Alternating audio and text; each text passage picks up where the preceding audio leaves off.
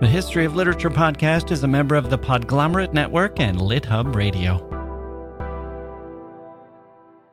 Hello, summertime, and the living is easy and hot, often enough, and getting hotter. Ever since Jaws came roaring onto the screen in 1975, the summer blockbuster has been a staple of the entertainment calendar. But people were going to the movies in the summer long before that. In fact, modern-day air conditioning was invented by a man named Willis Carrier, who was tasked with coming up with something to help photographic paper, which expanded and shrank and was generally destroyed by humidity, much as I was for most of the 1970s, incidentally, although my father did his best with a box fan in our living room. Carrier came up with the invention that saved photographic paper in the summer, and he saw another use as well: movie houses, which in the 1920s saw their attendance fall off a cliff for 3 months every summer. He talked to Paramount Pictures, who were then building a new facility in Times Square called the Rivoli Theater, and he said, "Hey, why not install this new system of mine and keep people cool?" It worked like gangbusters. It still works like gangbusters for everything from gangster flicks to Ghostbusters. Hey, who writes this stuff?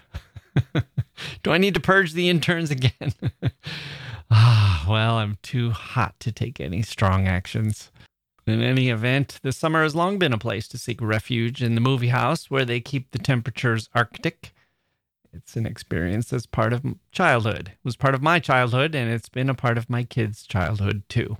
Summer and the movies. So in honor of the summertime and the movies and the collaboration between the two, we are going to do a little best ofing here. Not best oven. That's the kind of heat we don't want. Okay, interns, script writing interns, you are all on notice. HOL goes to the movies today on the History of Literature.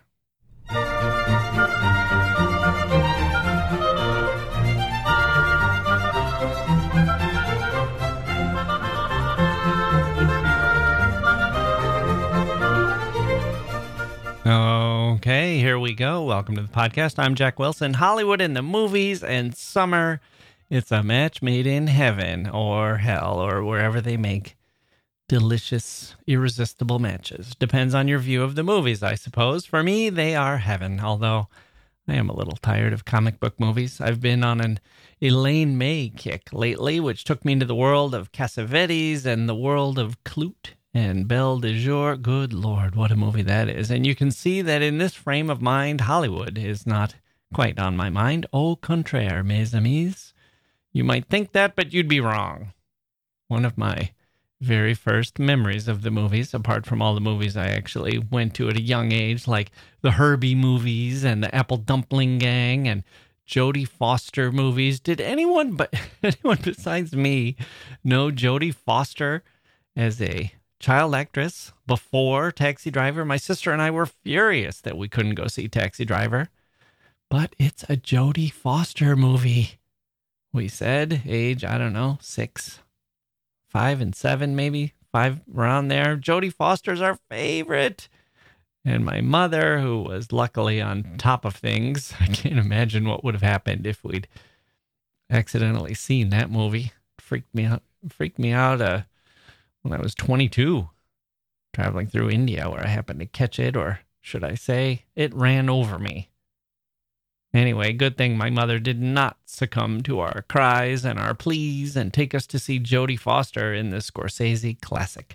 There are Freaky Fridays, and then there are Freaky Fridays, if you know what I mean. So, in those days of me watching all those movies, my dad was a huge movie guy, and he would take us all the time.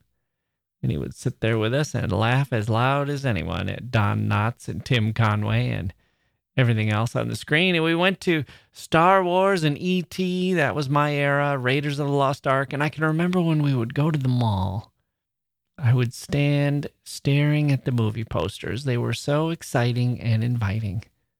Glimpses of a story right there on the screen. So glamorous and so pregnant with possibility. One of them I remember vividly was of Warren Beatty. The movie was Heaven Can Wait. And it's one of those I chalked up to, for the grown-ups. I don't get to see that one. And guess what, people? I'm just catching up with it now. They're all streaming. Movies like 10 and Heaven Can Wait. 10 was not so good. Heaven Can Wait was quite good. I watched it on a streaming service recently. Elaine May, one of my heroes, wrote the thing along with Buck Henry. It's that kind of a movie, and it made me terribly nostalgic for that era. An era when I was not an adult, but when adults ruled at the movie theater, not young kids, young men. It wasn't just cartoons and comic books. I was watching recently, I saw Five Easy Pieces and The Last Detail and Clute, that era when movie going was a thing. You didn't just watch them at home or on one's phone. Movies were different from TV back then, and it wasn't just the sort of thing where you'd go to the movie theater because there was big special effects extravaganza or an animated film. You didn't need that to have it be economically viable. You could go watch movies about people, dramas in the theater with 100 other people, maybe a few hundred if it had a good star and a good plot, or maybe just 10 or 20 other people if it was artistic or had subtitles. I love that era. I love movies. I did then and still do today. So, along the way, over the years, we have taken a look at some films here on the History of Literature podcast. We're going to take 3 excerpts from past episodes selected by one of our interns who will not be fired. He's doing an amazing job, and we are happy to have him on board. Lucky to have him. I hope he stays. But he's also bound for big things, so who knows. In any case, we've got 3 clips for you. First up, our old friend Brian Price, our screenwriting expert who wrote a book all about Aristotle and the lessons that an aspiring screenwriter can take from Aristotle's Poetics. You know that the Poetics were hugely important to a certain William Shakespeare, who followed the advice in Aristotle's book, sometimes to the letter, sometimes even to his detriment. Brian mines the same work for lessons in how to make a movie work. The elements of telling a good story, the emotions we feel when we hear good stories, and the joy of learning through the experience of feeling. And we will include a bit about character and conflict in movies like Casablanca and The Godfather. Were those summer movies, by the way? Do you think of them as summer movies? They were not, really. The Godfather was released in March, although it was still playing in the summer, of course. Casablanca was released in January. I'm not sure why I felt that. Obviously, it was many years before I was born, but I did sort of associate it with a winter release. I'm not sure why. Is it a wintry film somehow? It's set in Morocco, but it's got all those interiors and, of course, that famous fog. So we'll follow our snippet with our old friend Brian, with our new friend Meg Tilly, who went from being a queen of Hollywood, a queen in the sense of being an award-winning and in-demand actress, appearing in films like Agnes of God and The Big Chill, who parlayed her expertise in stories and storytelling and character and empathy, all skills that help a professional actor succeed, of course, parlayed those skills into a highly successful second career as a novelist. Guess what, people? Those same acting traits are also good traits for a writer of fiction, as it turns out. She'll tell us about that and about what it's like to live in Hollywood, finding oneself in Hollywood in both senses of that phrase.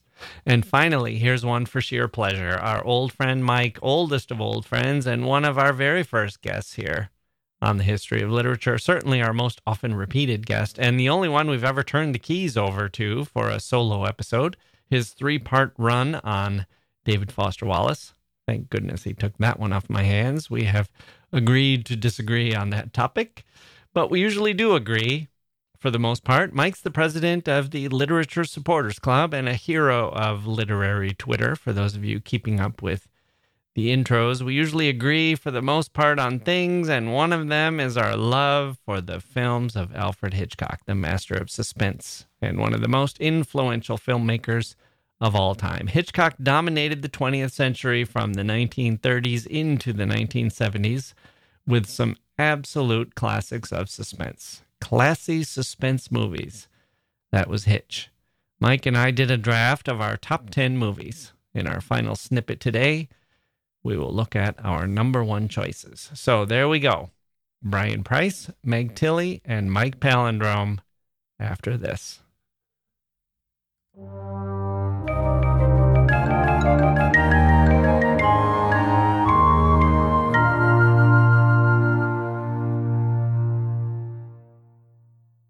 Hey grown-ups, the Cat in the Hat Cast is a new podcast from Wondery, perfect for the whole family. Join the Cat in the Hat and your favorite Dr. Seuss characters as they get whisked away on a new adventure every week. Fish dreams of creating his very own polite and quiet podcast. That is, until he gets a surprise visit to his Fishbowl podcast studio from the Cat in the Hat himself, and it becomes very clear that the cat has other plans for the podcast, and those plans are the opposite of quiet. The cat may be disruptive, but it turns out he's also a great help to get Fish out of all kinds of predicaments. Bursting with music, silliness, and rhymes, the Cat in the Hat Cast encourages us all to find fun that is funny in every episode. Sing along to new favorite songs, try your luck at Titanic tongue twisters, have some fun with wondrous wordplay, and most importantly, bring your family along for all of the adventures in the Cat in the Hat Cast. Follow the Cat in the Hat Cast on the Wondery app or wherever you get your podcasts. You can listen to the Cat in the Hat Cast ad-free right now by joining Wondery Plus in the Wondery app or Wondery Kids Plus in Apple Podcasts.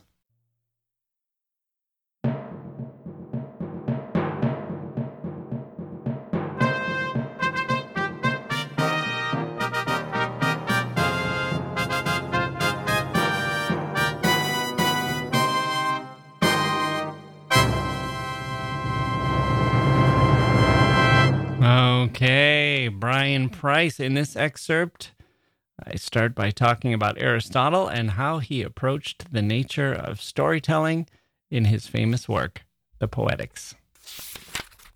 And for people who maybe aren't familiar with it, or maybe even aren't familiar with Aristotle, I mean, he was such a clear-eyed observer, and as I understand it, he basically just watched all of the tragedies and went to, he was a theater goer like his peers, and he essentially just said, well, I'm going to write down what works and what doesn't, and I'll offer some ideas for why it works. And he wasn't starting, as Plato might have, from a theoretical idea of a perfect play, but he was actually just observing the plays that worked and said, well, here's what they do, and here's the ones I've seen that aren't successful, and here's where I think those went wrong. And he basically just breaks everything down into simple elements. Exactly. He's looking for observable patterns, just like you say. He's looking at the epic poems and the tragedies and the comedies, although his work on comedy, it doesn't exist anymore, so we have to kind of extrapolate what he might have written about it. But yeah, he's looking, what are those common elements that show up over and over again in the stories that are successful, in the stories that survive, that are absent in those that don't. And so in a way, you can look at the way he deconstructs tragedy as really the first manual in how to write a successful story. Yeah. So you break things down into what you call AGPs. So what are those? Well, in trying to find contemporary relevance to a lot of the things that he observed, I pull out some of what I call Aristotle's guiding precepts. Mm-hmm. And they are the observations that he made about tragedy that are relevant to any story, to any dramatic narrative that you're telling, whether it's a joke or a commercial or a short story or a novel, or in the case of the book, specifically screenwriting.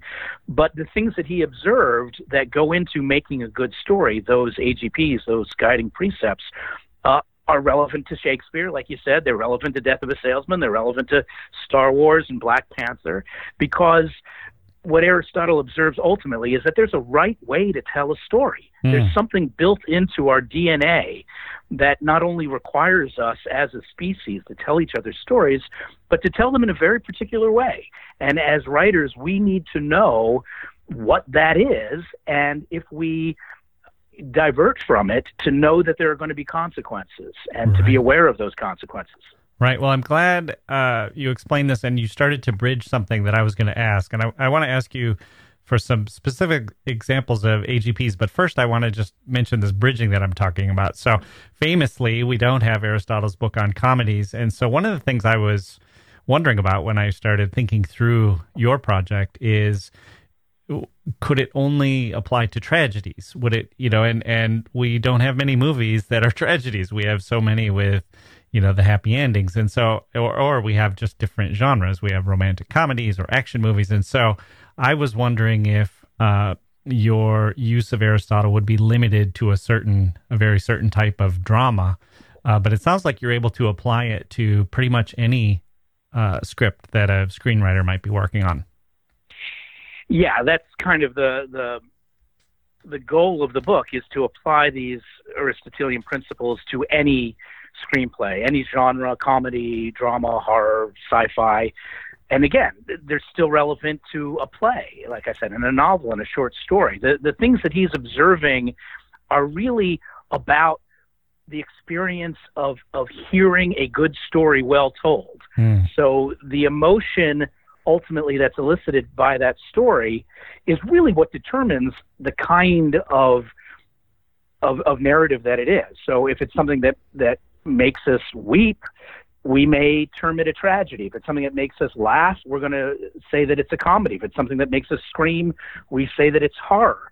But the point that he makes is the fundamental function, the fundamental element that exists in every story is catharsis, is that it provides an emotional experience. And it doesn't matter ultimately what that emotional experience is, it has to provide it in order to be successful. And so you mentioned, along with catharsis, mimesis. So how do those two work together? Now, that's really the fundamental question of I don't want to say the argument that he makes, but his ultimate observation is not just what makes a good story, but he's trying to answer the question, why do we tell stories? Right. So he starts by saying that we've been telling stories to each other since we arrived on this planet, since we sat around the campfire telling the tale of that morning's great saber-toothed tiger hunt. And that these stories exist in every culture, in every part of the world, in every part of history. It's one of the things that connects us all as human beings and that separates us from every other animal on the planet, that we tell stories. So the question is, why? Is it just an entertainment? Is it just an opportunity to take a break from our lives for a few hours? Or is there something more profound at work? And so he begins the investigation by identifying these two elements that exist in every successful story, like you said, catharsis and mimesis. And mimesis is something that he describes in a lot more detail than he does catharsis, so we can talk about that for a moment. It's usually translated as imitation or representation. And the idea is that humans alone on this planet are blessed with this joy in learning. That we have questions. We look at the sky. We wonder, why are we here? What is our place in the universe? What's the meaning of life? And we derive pleasure from seeking answers. And Aristotle makes the point that the way that we learn is through representation, through seeing ourselves and our world reflected back to us. So that would be one of the most important elements of a good story, is that you've got to show the audience something of their world and their lives so that they can recognize their experiences up on that screen or up on that stage. But at the same time, and now we'll jump ahead a few thousand years, one of the smartest things that a screenwriting professor ever said to me was, nobody goes to the movies to learn something. We go to the movies to feel something. So that's where catharsis comes in. We go to the movies, we go to a play, we read a book, fiction, to have an emotional experience, to laugh, to cry, to scream. And so when you put those two elements together, what you get is that a good story is providing the joy of learning through the experience of feeling. And that's ultimately what the job of a screenwriter is. Yeah. You know, I have heard so many interviews with, I guess, like the Seth Rogans of the world, and they'll say that that's what Judd Apatow taught them, or that's what his influence was on them. You know, that they just had they had, 100 pages of jokes and everything was really funny, but then it was in shaping the screenplay. It was, well, where's the emotion? What are the stakes? Where's, what is this driving at? It seems like it's the hardest part. Maybe it's sort of the thing that a screenwriter has to unlock in order to have a successful screenplay. Very true. So I heard a couple of examples recently. Let me bounce these off you and see what you think. I don't know if you read this. There was an article recently, or maybe it was a blog post or something, but it was by a screenwriter who had worked for both Marvel and DC superhero movies. And he developed this theory, and he said, here's why the Marvel ones are working and DC is less successful. And everybody poked holes in that, of course, but there's exceptions to those rules and stuff. But what he said struck me as really interesting, and I think it gets at what you're talking about with mimesis. He said that DC movies have focused on the powers and Marvel has focused on the people. And, a great example might be Superman, who basically he's very hard to identify with, and he comes on the screen fully formed. He's already in full command of all of his powers. And Marvel might have Peter Parker, who we can put ourselves in those shoes, or the Hulk, who's wrestling with his anger, or it gives us more of an insight into something we might be able to identify with. And the reason why I kind of bring that example up is I think I know the answer to what you would say, but one of the questions I had is, do we have any use for Aristotle or these theories at all when all the movies seem to be about comic book characters? Well, I'm going to give you the answer that I think you actually probably answered it far better than I could, which is, Peter Parker. That's the answer, because that's the character that we can identify with. Aristotle makes the point that, when we're looking at a likeness, we derive pleasure from saying, that is he. In other words, there's a joy in figuring something out. But the truth is, what he was really getting at is that the joy is at looking at something and saying, that is me. Yeah. And when we're sitting in an audience, in a theater or virtually on our couch watching Netflix or something, the experience is communal. And so we're really saying, that is we. And that's part of the role of storytelling, is to make us realize we're not alone with our experiences. We're not alone with our pain and our joy, but we're part of this larger community of human beings on this planet. And that's something that's important for us to grow and develop and evolve. Yeah, and it's good for us to do that, to have that experience and to exercise those powers of empathy. Exactly. And boy, that is something that movies uniquely do. I hesitate sometimes because, if I'm talking at a bookstore or at a library or something, and everybody's huge fans of books, and I'm a huge fan of books. Right. But there's a difference when you're watching a movie than reading a book. And I don't think there's any form or medium of storytelling that can surpass movies in terms of giving us the opportunity to really step in someone else's shoes, to really wear someone else's skin and care about what they care about and fear what they fear and desire what they desire. And in a way, especially in the times that we're living right now, it's so important that we have that empathy, that we're able to recognize ourselves in each other. And, one of the interesting things that Aristotle talks about is that the emotion that should ideally be generated from a tragedy is pity and fear.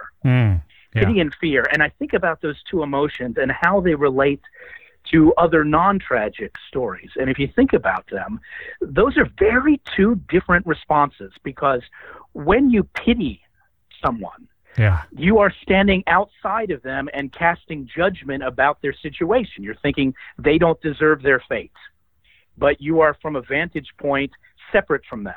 When you feel fear, on the other hand, you are realizing that fate could befall you, that it's something that directly affects and impacts you in your life. So what Aristotle is getting at is in the best stories, if we're to solicit fear and pity, what we're doing to our audience is having them both observe and participate in the action. Yeah. And again, that's ideally what we as screenwriters need to provide for our audience.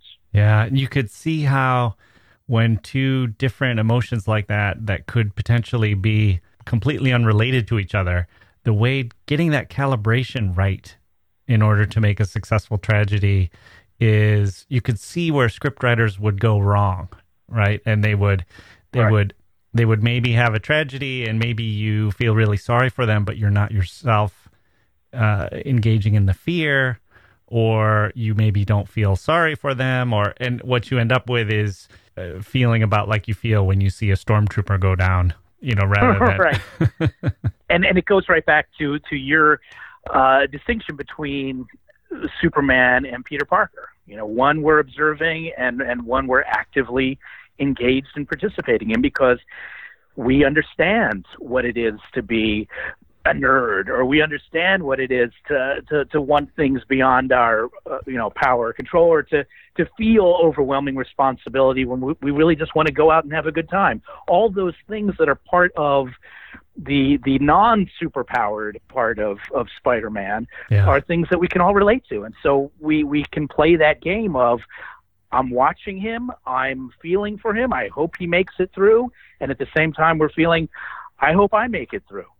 And I think that's why they keep rebooting Spider-Man, because the best part of Spider-Man is where he starts to get his powers. And you think, oh man, imagine if I woke up one day and suddenly I could climb on the walls and I could, and I felt this sort of strangeness of being able to shoot these webs, and you feel this trying to harness that power that you're growing into. I mean, I guess people have compared it to going through puberty as well, but it's sort of, right. To me, that's always the best part of the Spider-Man movie, is the part where he is at home and suddenly realizes he can hear things a mile away, and all of the all of the right. Spidey We're not in Kansas anymore. Yeah, exactly. Okay, so I heard another interesting thing that I thought would be interesting to bounce off you, and I just heard this the other day. It was an interview with Bill Hader. Do you know him? He's from the... Oh, I love Bill Hader. Yeah, Saturday Night Live. So he was talking about script writing, and he was telling the story about how he's working on this show, and he and the writers, they had this idea where there was going to be this couple, they get together, they spend the night together, and then it's sort of a meet cute kind of scenario. Mm-hmm. And their idea was that the woman would mention that her laptop was broken. And so they would spend the night together, and then the next day he would go out and buy her a new laptop. And Bill Hader said that all of the guys in the writer's room thought, this is perfect. What a romantic gesture. Like, you can't get more romantic than that, to go out and purchase a laptop. And then they told all the women, and all the women were like, are you crazy? Like, I would be so freaked out if I slept with a guy and the next day he showed up with a brand new laptop that he wanted to give me. I would not take it. I would, And so what was interesting was Bill Hader said their first thought was, oh, okay, we're going to have to revise this and come up with something that works. But then their second thought was, well, actually, this is a really interesting scenario, because here's a guy who thinks that this is a really romantic gesture and it goes completely wrong. And it's sort of more complicated. It gives a more complex emotion than if he just goes out and like brings back breakfast, or does something that fits what they were originally trying to get. And they thought, this is going to feel more real. It's going to be closer to life. It's going to be more interesting, but it's also going to be getting at some complexity of emotions that we weren't going to get if we just had him come in with, half a dozen roses and she falls all over herself because she's so pleased that she found this romantic guy. It seems like, on the one hand, Hollywood gets blamed a lot for simple endings or happy endings or simple, predictable stories, but it also seems like writers are out there really trying to to surprise us and to tell things in a new way and avoid cliches. And I'm wondering your perspective as someone who not only writes screenplays but revises them. What kinds of things are you seeing come in the door, and what kind of work do they need? Usually when you're rewriting or polishing a screenplay, it comes down to one word, which is conflict. Conflict is the lifeblood of any drama, of any screenplay. And so usually what you're looking for is, how can we make things more difficult for our protagonist? And it goes to the example you were just describing. I was just going to say, that was said, that's Bill Hader. Exactly. That's what he found. He found conflict where he wasn't looking for it. Exactly. So I had a professor who used to say, when you're writing a screenplay, you are God, but you are an Old Testament God. And what he meant by that was that what your job as a screenwriter is to torture your protagonist. Ultimately, the structure of any story is based around the character's objective. They want something desperately, and it's got tremendous stakes. So there are huge consequences for the character to fail to win the woman's heart, or to find the treasure, or win the battle, or solve the crime, or whatever the objective might be. And the screenwriter's primary job is to place those obstacles in that protagonist's path to make it as difficult as possible. And what you say about, Hollywood sometimes getting blamed for, happy endings, I think about the movies and the stories that really are memorable, that I really care about, and that we as a society think are worthwhile, either artistically or commercially. And the ones where the character gets what they want at the end are really few and far in between. Because the truth is, what makes the best ending, and this goes back to Aristotle as well, is that the hero ultimately doesn't get what he wants. He gets what he needs.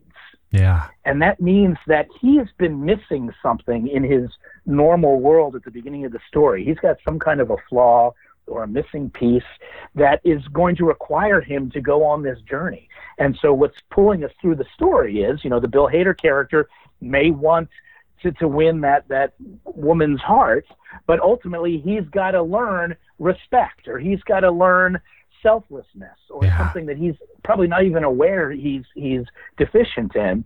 And usually what happens at the ending is the character gives up the thing that they wanted in order to achieve something more important. And those are really the best endings. Casablanca. Exactly. Oh. That's the hero.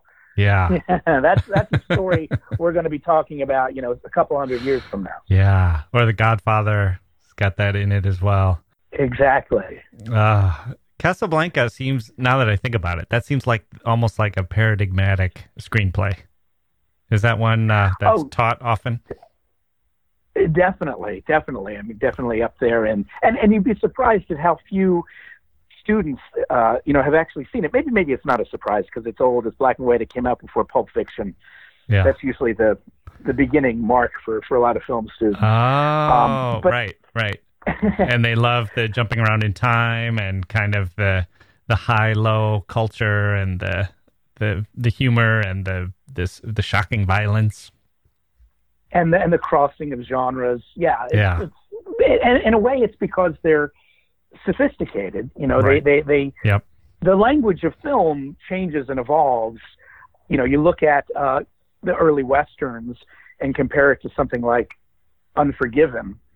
There's a real transformation. There's a real evolution. And Aristotle talks about that too. He talks about the tragedies of his time are greatly evolved from those of Aeschylus and earlier Greek classics. And in terms of things like the use of a chorus, the use of song, the use of spectacle. So we need to acknowledge, and kind of this is the foundation of my book, is that evolution has continued. And so when you look at a movie like Black Panther, or one of the Star Wars movies, or Three Billboards, or Get Out, one of my favorite movies of the year, you have to see it in that continuum of storytelling that goes all the way back to sitting around the campfire and telling the tale of the great saber-toothed tiger hunt. Yeah. Movies aren't anything new. They're just the newest expression of an exercise that we've been doing since we were on the planet. Right.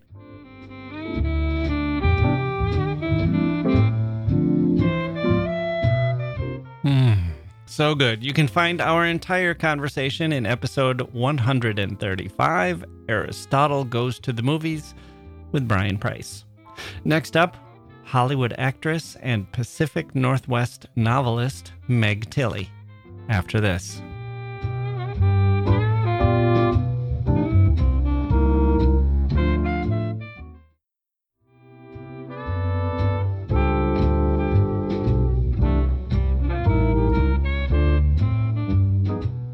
Okay, Meg Tilly is here. She's one of the stars of my childhood. Is the word crush insulting? Is that unprofessional? I hope not. It was a pleasure to talk to Meg about her childhood, her rise as an actress, her love for fiction and stories, and her pivot to become a novelist.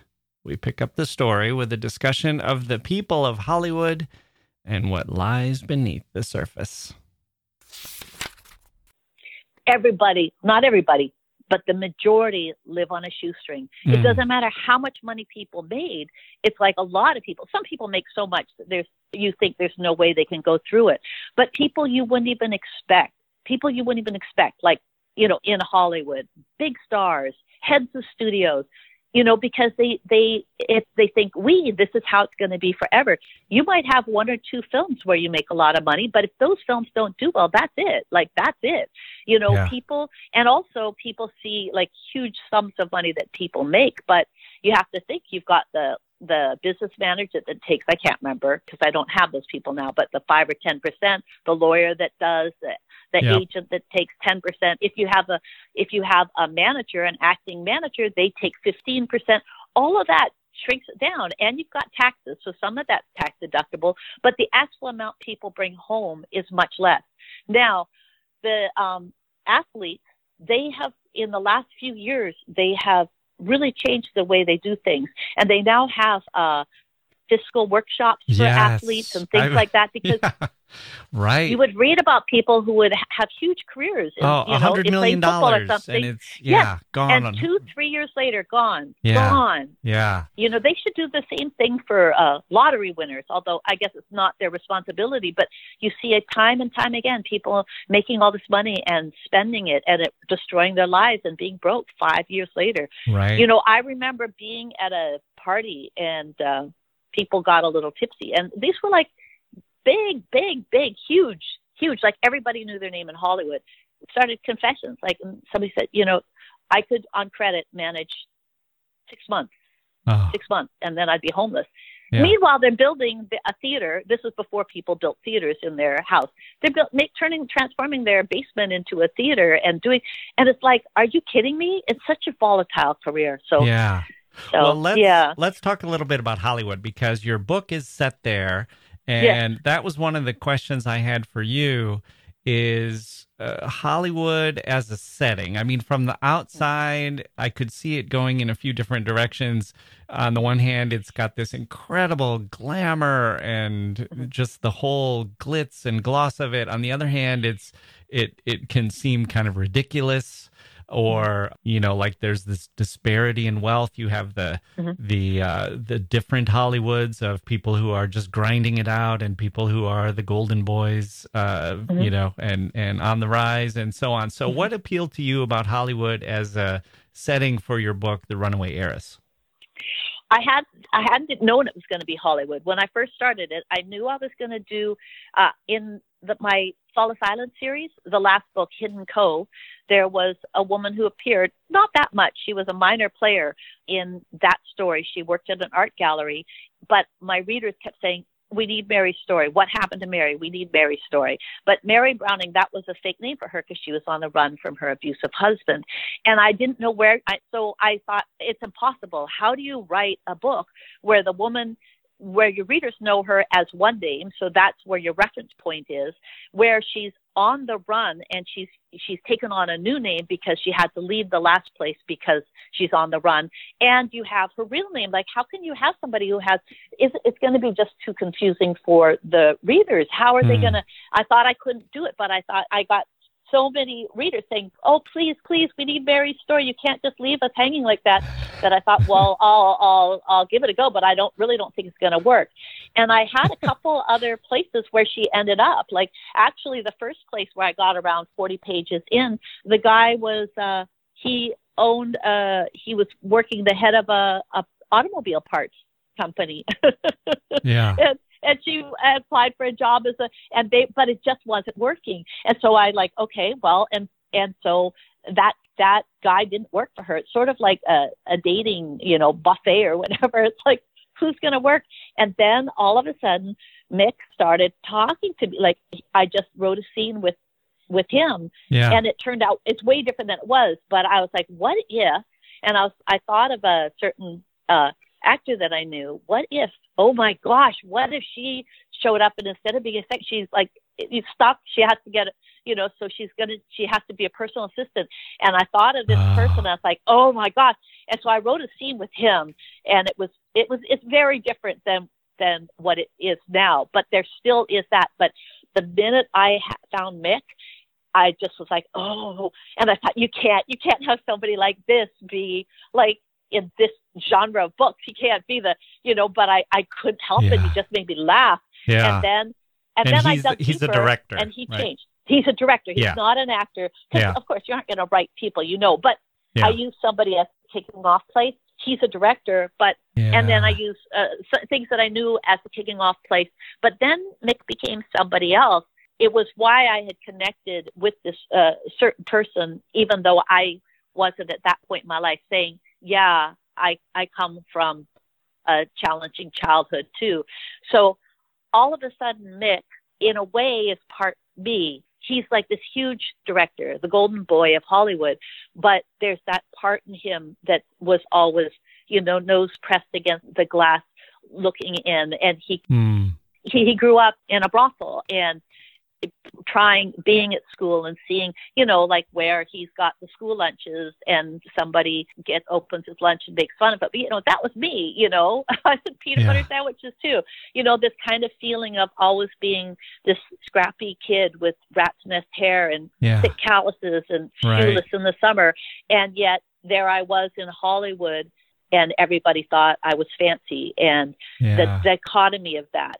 And also the feeling that everybody has in Hollywood, or the majority of, you're only as good as your last film. And when are they going to discover? There's this kind of feeling of no matter how successful you got, everybody was always, this is the one that's going to make it come crashing down. Or this is when they're going to discover it's the emperor has no clothes. And maybe the emperor has clothes, but they all feel like they have no clothes because everybody, or a lot of people, the reason you're drawn to Hollywood is because you want to recreate a new reality, not just for yourself, but what draws somebody to need to, like me, to be more comfortable in somebody else's skin than my own for many years.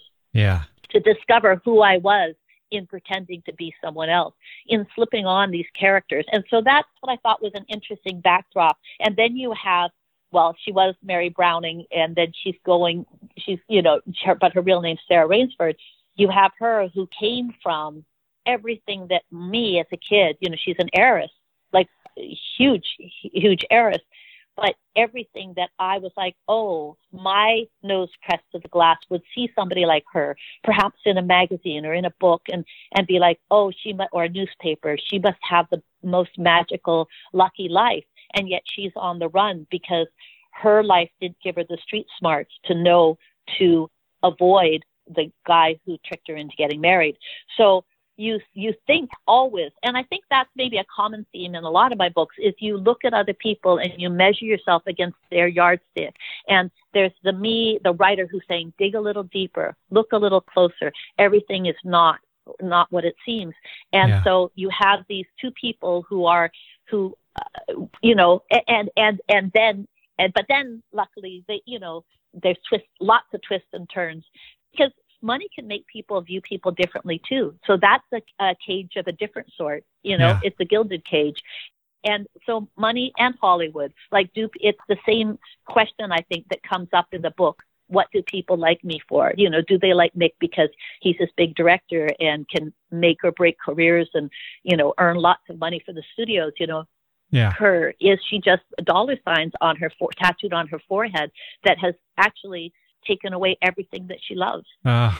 Well, it's clearly a world that you know so well. It's the novelist Ian McEwan said, he needs to know enough that he has room to splash around when he's writing a novel. Yes. And it seems like once you combine the characters with the Hollywood setting, it gave you that freedom of, I know how this works. I know how I can make these scenes work, and I know who I can put in them.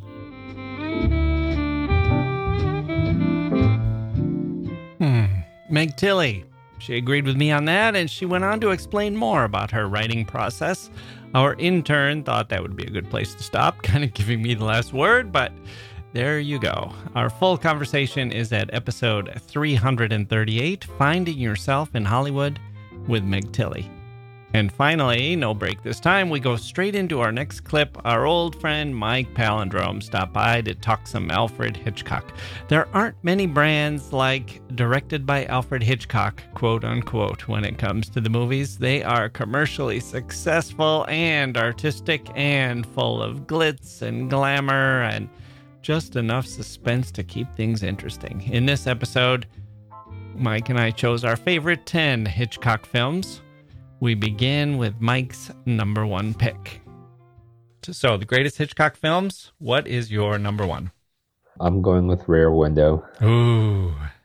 Yeah. It's funny because I was saying how film is not literature. Yeah. 4 out of my top 5 picks are Hitchcock films based on stories. Yeah. That seemed to be the way he was, when he started really cranking them out. He seemed to take slim novels or short stories and acquire them and adapt them and make them his own, but starting with kind of a source material, usually some schlock book or some cheap dime store novel.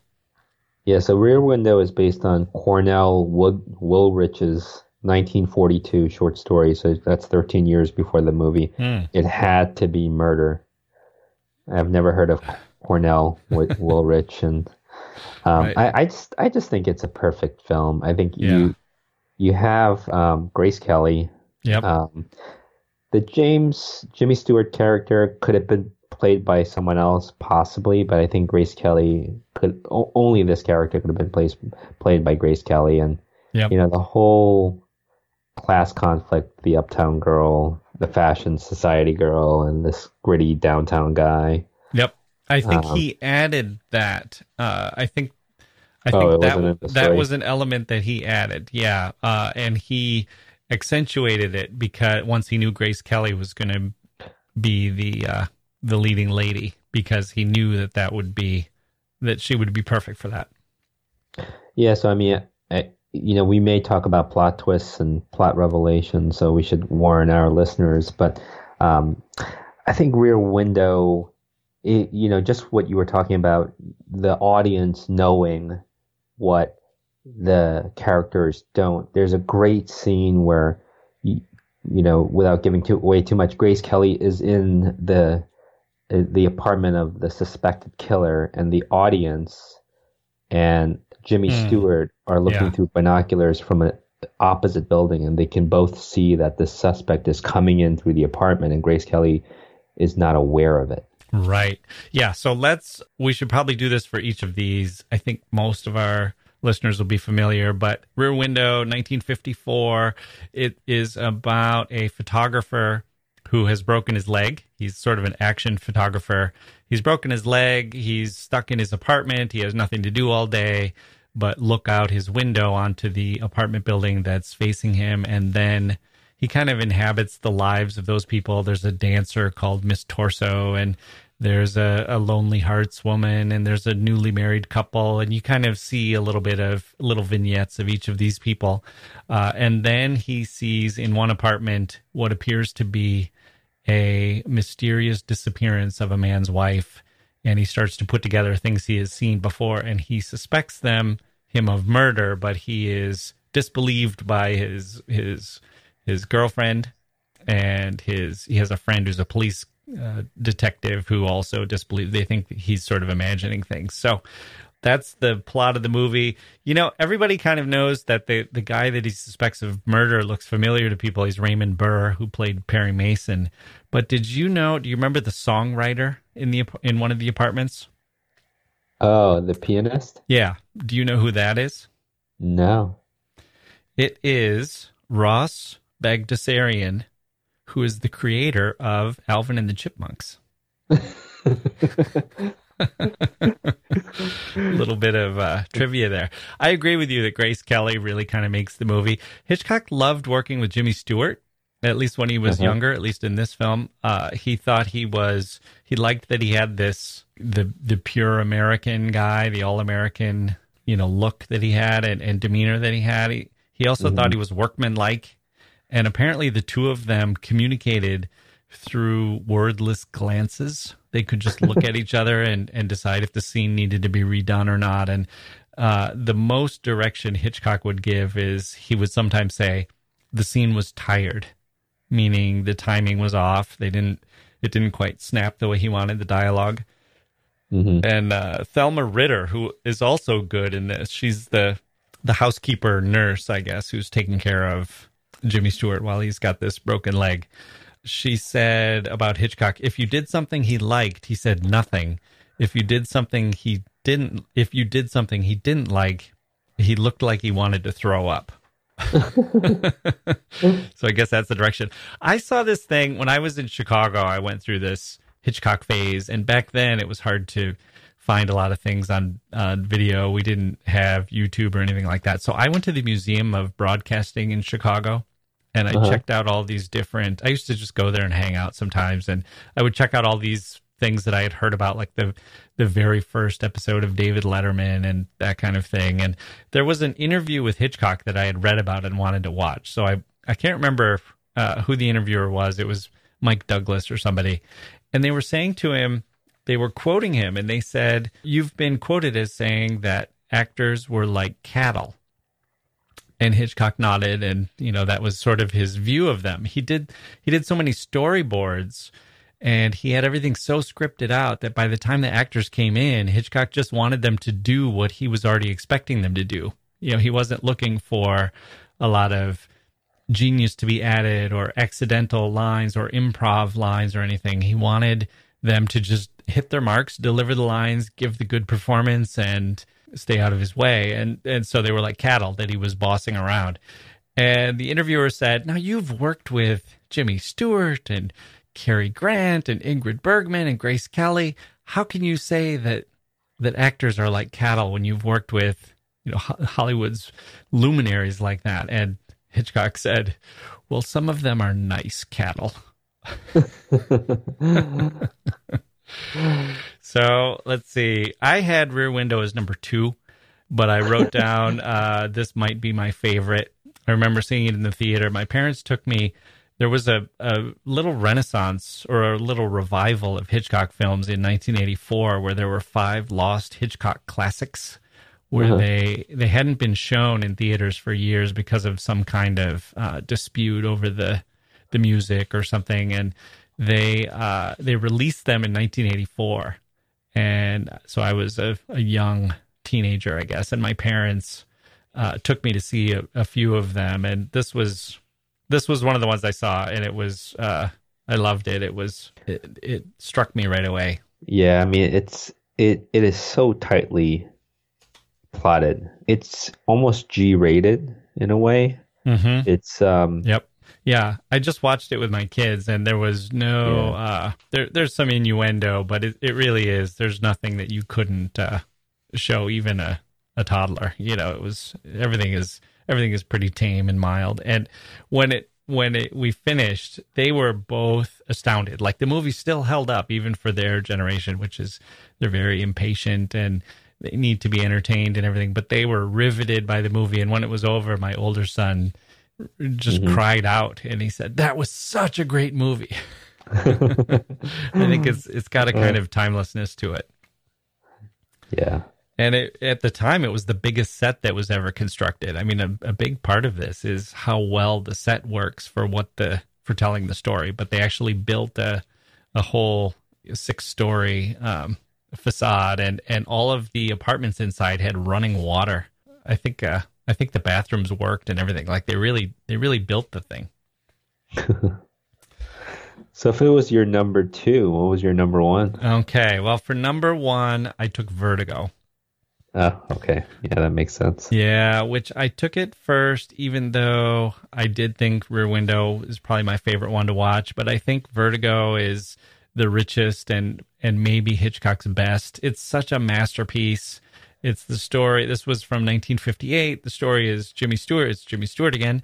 He was a retired police detective hired by a man to follow the man's wife. And when she jumps off of a bell tower, Jimmy Stewart kind of has this crisis, and he decides to remake a woman in her image.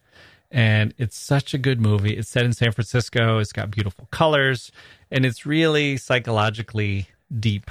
And what I think why I gave this kind of the number 1, the first thing is it's Hitchcock at the height of his powers.